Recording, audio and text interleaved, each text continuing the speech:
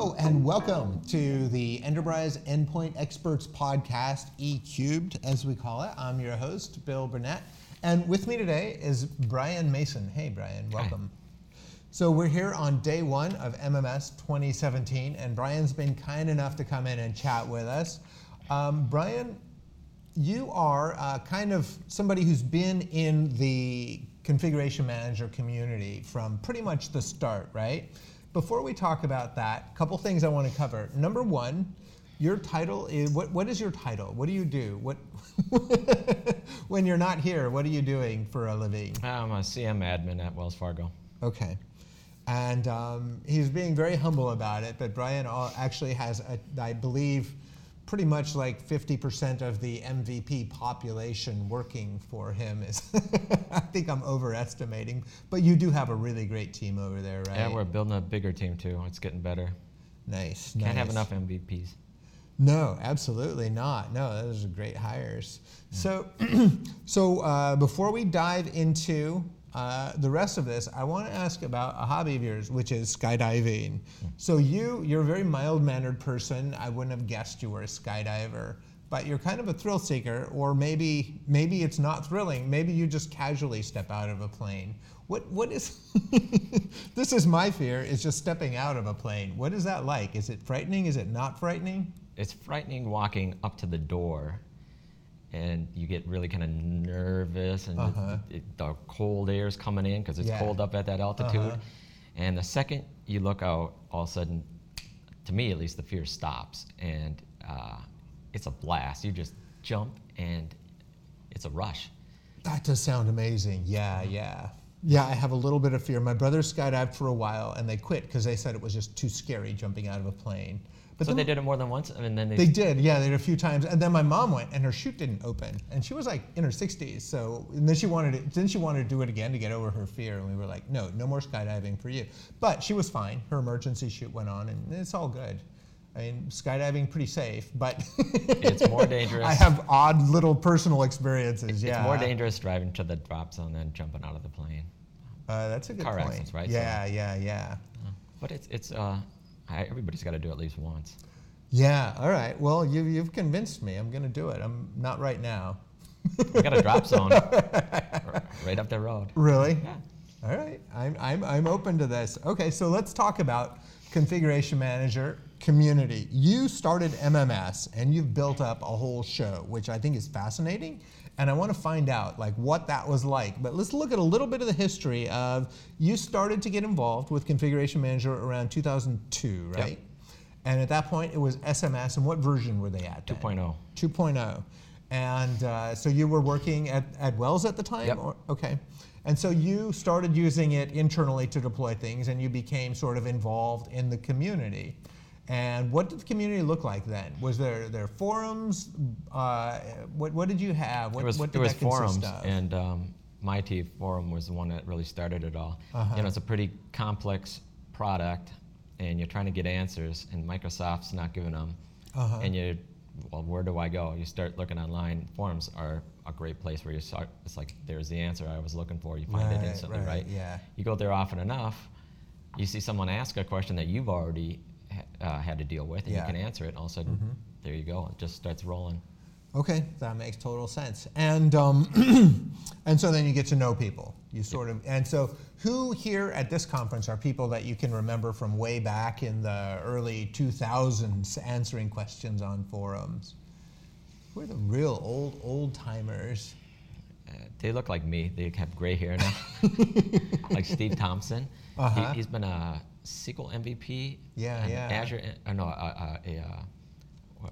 Access Database MVP, and now CM, and it's been like 20 years or something, I think. Wow. 18, I don't know what it is.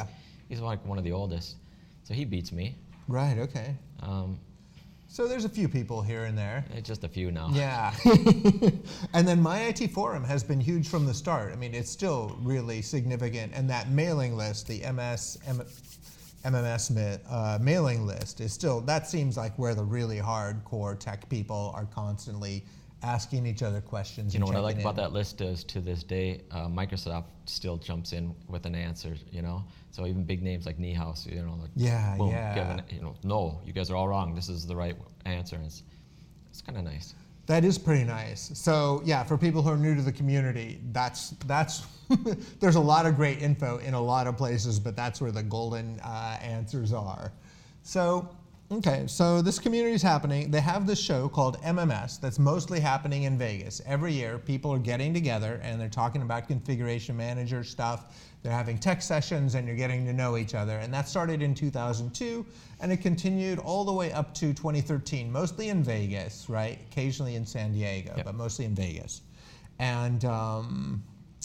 And that, from what I hear from people in the community, that was just a very beloved event because people were so familiar with each other. It was just a fun community thing. Is that how you describe it?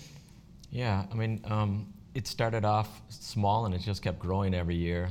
My problem with it was growing too big, and we kind of like tried to raise some red flags saying, can you do it twice a year or something? Because with 5,000 people here, it's getting really It got up to 5,000? It did at the very end. Okay, yeah, and we were kind of like proud of getting the numbers up, but Mm-hmm. that's not our goal. Our goal was to get answers to questions or be able to have time to sit down and talk with the speaker. And when there's that many people, he doesn't have time for everybody. He can't make the time. Yeah.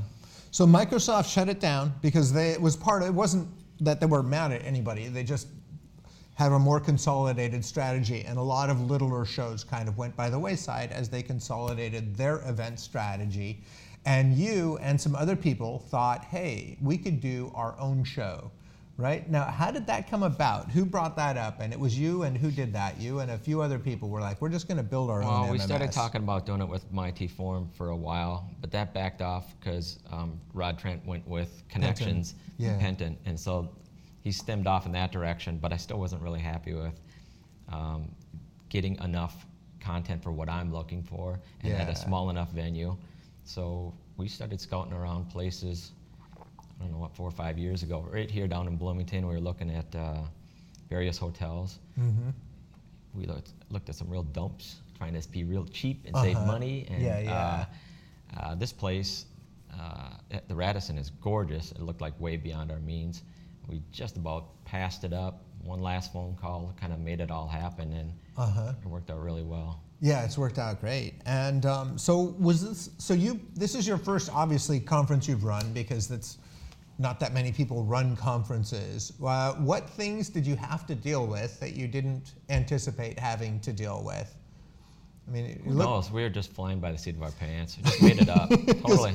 Like, I look at it in my head and I'm like, okay, you've got to get a venue, you've got to get your room scheduled, you got to get speakers, you got to get your agenda, you're going to have food for people, you're going to have travel arrangements, you're going to have a website. Like, there's so many things. I was so familiar with the old MMS from Microsoft because there was a few of us on the Insider Club who kind of like helped them try to steer it and make that better every year. I was really familiar with what went right and what went into it and what I wanted to make better. So it was kind of easy transition. You'd been kind of at an executive producer type level with MMS in the sense that you weren't responsible for it, but you were offering input and watching what was happening. And then their last 2 years there, they kind of like said, thank you, we don't need your help, we're going kind of in another direction, and that was where they started really ballooning attendance. And there was I was not too happy to see some great sessions get cut. And then they'd have this forced marketing session in there where like 3 people are in the audience. It's like, you got all these people flying out here. They don't want to hear it. They're here for a couple of good reasons. And you're ignoring it. So well, I admire the dedication to the hardcore tech sessions, and that's really what drives this conference. It is all about tech. And so you put this on. Your first year you had it was 2013, I believe. Maybe. Something like that? That sounds right. No, 2014. 2014, okay. And you had your first one, and I'm sure it was pretty nerve-wracking for you. And after it was over with, you probably thought, well, there are some things we would do differently next time. What did you learn from the first time you put on your own conference? It's actually in reverse. We were so shocked that the first one went off so well because knew it was going to be hard. You rock stars. That we thought, this is just going to be a disaster. And the first day into it, we're looking at each other like, this is really working. Kind of surprised. What's so hard this about is actually succeeding. We'll just keep doing it. But no, we do listen. We do audience feedback all the time, and we change things up each year, so it's not the exact same. But and we may not even stay in this location every year. Right. It has some bonuses. I mean, we don't have to worry about food. You can just go to the Mall American, get it is anything nice. you want, Everybody right? has a lot of choices. I don't have to have here's your 2 choices of old cold food. Right. Yeah. I know at Ignite every year, the mega show. Everybody always complains about the lunches, and I think part of that is just how can you serve lunch to 30,000 people or whatever and it is. make them all happy and not going. Yeah. There's no way. So, so this year, what are you particularly excited about with MMS? What is striking you as going well or interesting or fun? I don't know yet. It just started. I'm just happy. So far, no bumps. We haven't had any bad reports or anything like that. Things look like they're okay. Everything's going smoothly. I'm also excited about the beer sessions. We're bringing in the best beer ever because I heard Connections had the best beer last year, and I said, well, that's not going to happen anymore. Let's get the best beer the hotel offers. So there is a little bit of a competitive spirit here. Yeah. All right. Well, then. So stupid things like that. Beer sessions are what occupy my mind. I love that there's beer sessions. Like Fred Bainbridge is doing a beer session on how to make beer at home. And he does that on his own, so it's a hobby, so kind of fits, right?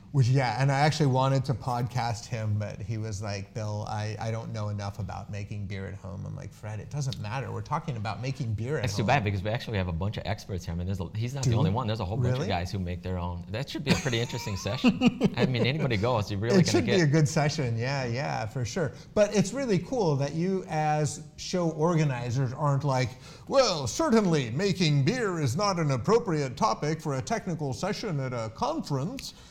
At the end of the day, you kind of like blow off some steam and have some kind of time. Last year we had a bacon session, right? I mean, that was pretty awesome. Yeah. Okay, good. Well, I don't think I have a lot more questions for you, except what kind of cell phone do you use? Note 4, Android. Really? Note 4. So looking forward to the Note 8 when it comes out. So I was going to say, I was going to be polite about it, but Brian, you're due for an upgrade. I know. Okay, thank you so much for joining us, Brian. Sure. And what is the MMS website for people listening in? MMSMOA.com. That's great. And you can get all of our podcasts for eCubed at adaptiva.com/SCCM-Academy. Brian, thank you. Thanks. You have a good one.